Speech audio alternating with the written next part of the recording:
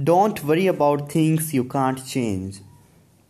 Time and again, when I face a challenge in my own life, I return the serenity prayer of Reinhold Niebuhr.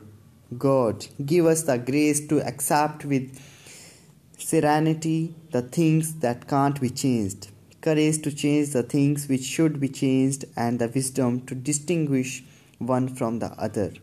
Our business executives who went through an exercise I use in my leadership coaching programs found that 54% of his worries related to things that could wisely that would likely never happen. 26% were about past actions that couldn't be changed, and 8% related to the opinions of people whose opinions really didn't matter to him.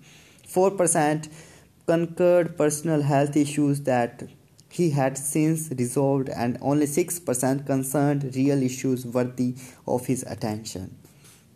By identifying and then letting go of the worries we could do nothing about and what were a complete waste of his energy, this man eliminated 94% of his problems just by that has plugged him.